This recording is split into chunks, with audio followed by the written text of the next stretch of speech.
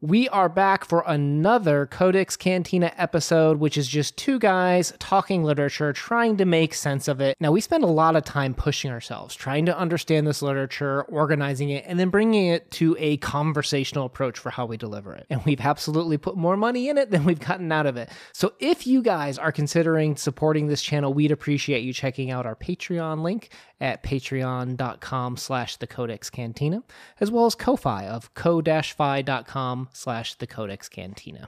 It all helps us in running the show, along with commercials, guys. So thank you so much. We're going to do a quick commercial break, and then we'll get on with the rest of the episode. Frampton Nuttall endeavored to say the correct something, which should duly flatter the niece of the moment without unduly discounting the aunt that was to come. Beautiful line from The Open Window by Saki coming up today. Which way are we going? Out the window! There's nothing like a good defenestration story, I tell you. All right, so let's talk about... Let's just start with walking through this story. Let's do a plot summary old school style, and then we'll jump into our discussion of it. So we open with our main character, Mr. Nuttall. He's new to this town, and he's being introduced to people of the town. And he's tracking down some nerve cure of some sort. I thought the story was going a totally different direction. But his sister used to live here 4 years prior, so she's got these letters of introduction. Why don't you meet these people at the town, get to know the people, it'll be fun, eh? Little Die Hard reference. All right, and as he's getting to meet one, the strong-willed niece Vera comes down to talk to him about the personal tragedy of her aunt. Like, you need to know this, Mr. Nuttall. She's been through a lot. Basically, her brothers and husband went out this window. Why? I don't know. They go out the window. That's where they go for hunting, is out the window.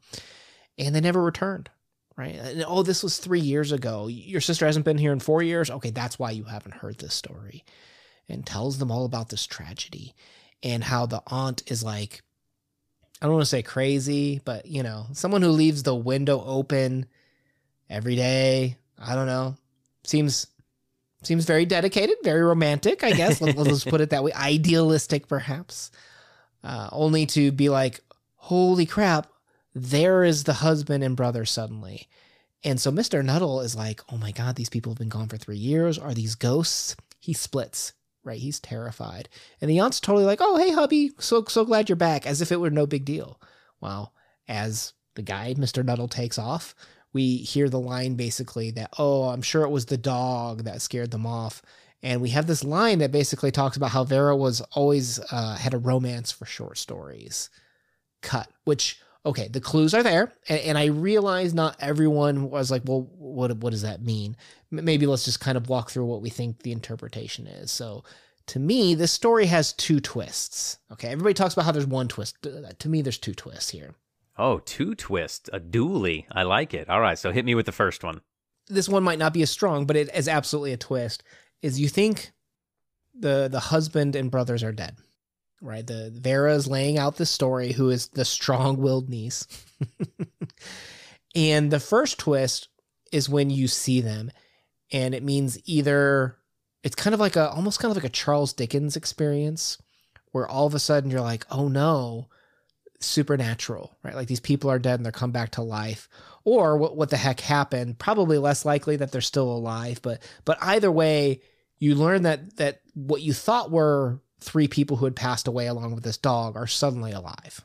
Right, so we're put in this supernatural experience, and it didn't feel that way at the beginning because there are no clues that this is going to be a supernatural story. So it kind of has you on your toes, because I feel like, just like Mr. Nuttall, we're put in a place that is trustworthy, right? We're kind of supposed to believe everything up to this point in time. So why wouldn't we think that it is a supernatural story?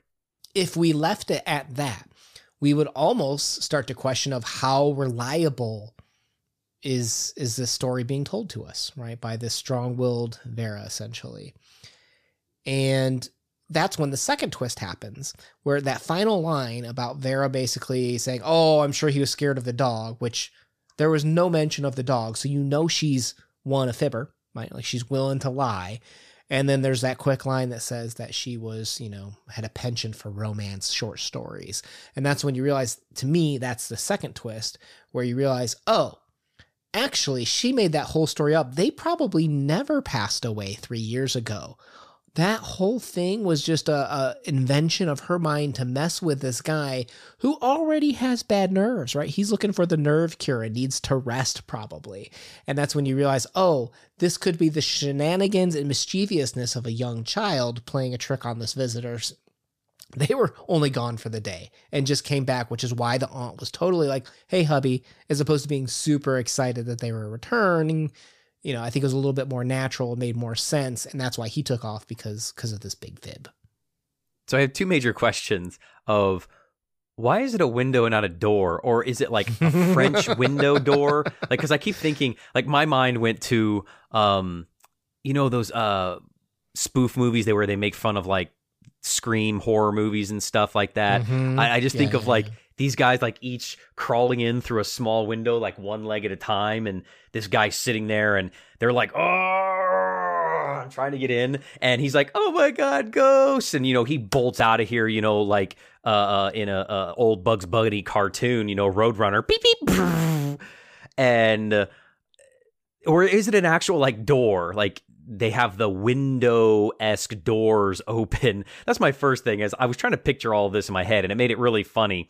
And second of all, what is it about when children feel like they have the upper hand, that they always have this, not malicious so much, but as you said, this devious side to them, that they like being able to pull one over on adults because they're usually the ones that are kind of, I guess, put in their place by adults. So it's nice to have that feeling as a kid to pull one over on your elders. And that's just, that's kind of the crux of the story for me.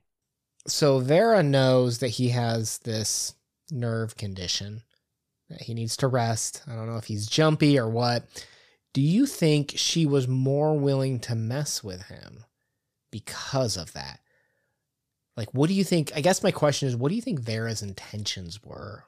I think there's a couple different ways you could look at it. I mean, you could go a very stereotypical, that something very common, I think, for children is lying, right? Once you learn how to lie as a child, it almost becomes second nature, right? I always used to tease my students and I'd say, if a teenager was talking, they're lying. It's just something that is natural about, and again, it's not like it's malicious. It's just you naturally are embellishing or exaggerating, just little white lies. Nothing has, I think a malicious intent, but there's a kernel of truth wrapped in a whole bunch of lies. So maybe it's just that, exploring the idea of a teenager and their reluctantness to hold on to the truth all the time. Or maybe it is something a little bit deeper, that this girl is conniving and, she likes, messing with people, which is kind of a little bit evil-esque per se. Well, I would say there is, when we describe the word mischievousness, that is a pretty universal term. And there's a lot of psychology behind how children do try to mess with reality per se. Because the first 4 or 5 years of a child's life, I'm going to speak about a general learning curve. It's not a universal thing.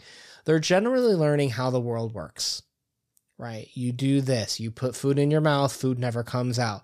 When guests come over, you greet them, like just all these simple rules that we take for granted and do and don't think about. Well, psychologists talk about how they called it reality testing, which, we talk about the imagination of children, but it's about testing those boundaries. And just because you're told all of these things as children, you find out that parents sometimes are just saying things to protect you when you're young. There's things you don't need to be talking about or knowing about when you're a child. So when you go behind their back and you're trying to test reality in a sense, it's all part of growing up and is a very natural and healthy thing to do. So do I think it's evil? Not in this situation. I do think that she's kind of learning about people's abilities to react to fears. There's almost I don't know if there's a moral to the story. You tell me, people out there listening right now, what you think the morals in the story in the comments. But I think there's an element of credibility here too. to Mr. Nuttall and like, should you be trusting this young child who's telling you a story who probably is a little mischievous behind the scenes. Yeah, I think as you know, a child, we like pulling pranks. A lot of times adults, they may not be, you know, as smart, or they are smarter, but they have more experience. But a prank kind of pulls everybody down to the same level. I remember, and again, many people, you know, of certain ages will not be able to, you know, appreciate this, but we used to have phones that didn't have caller ID and you didn't know who called. And so you could call a random number and mess with the person and they'd never know who you were. And pulling that prank gave you power over somebody that was innocent because it really didn't hurt anybody, but it felt good that you could mess with somebody in a, you know, innocent way. And I think that's kind of what Vera is doing here, is she's pulling a little bit of prank on the guy that she thinks might be a snooty old guy. Maybe he came off a little bit creepy, and she's like, I'm going to get this guy. Watch this. That's a really good description of the power play. Right? Being able to bring them down to the same level. And even in the story, you have evidence of that, where the younger brother that disappeared, if you recall, used to sing that song just to bug the aunt, right? Just to get on the same level, to knock her down a peg, something that irritated her. He would just sing that song. So yeah, absolutely. I can see how that is a way to kind of level the playing field of power, essentially. So the next time a cranky old man comes in your house, open a window. Tell him a ghost story.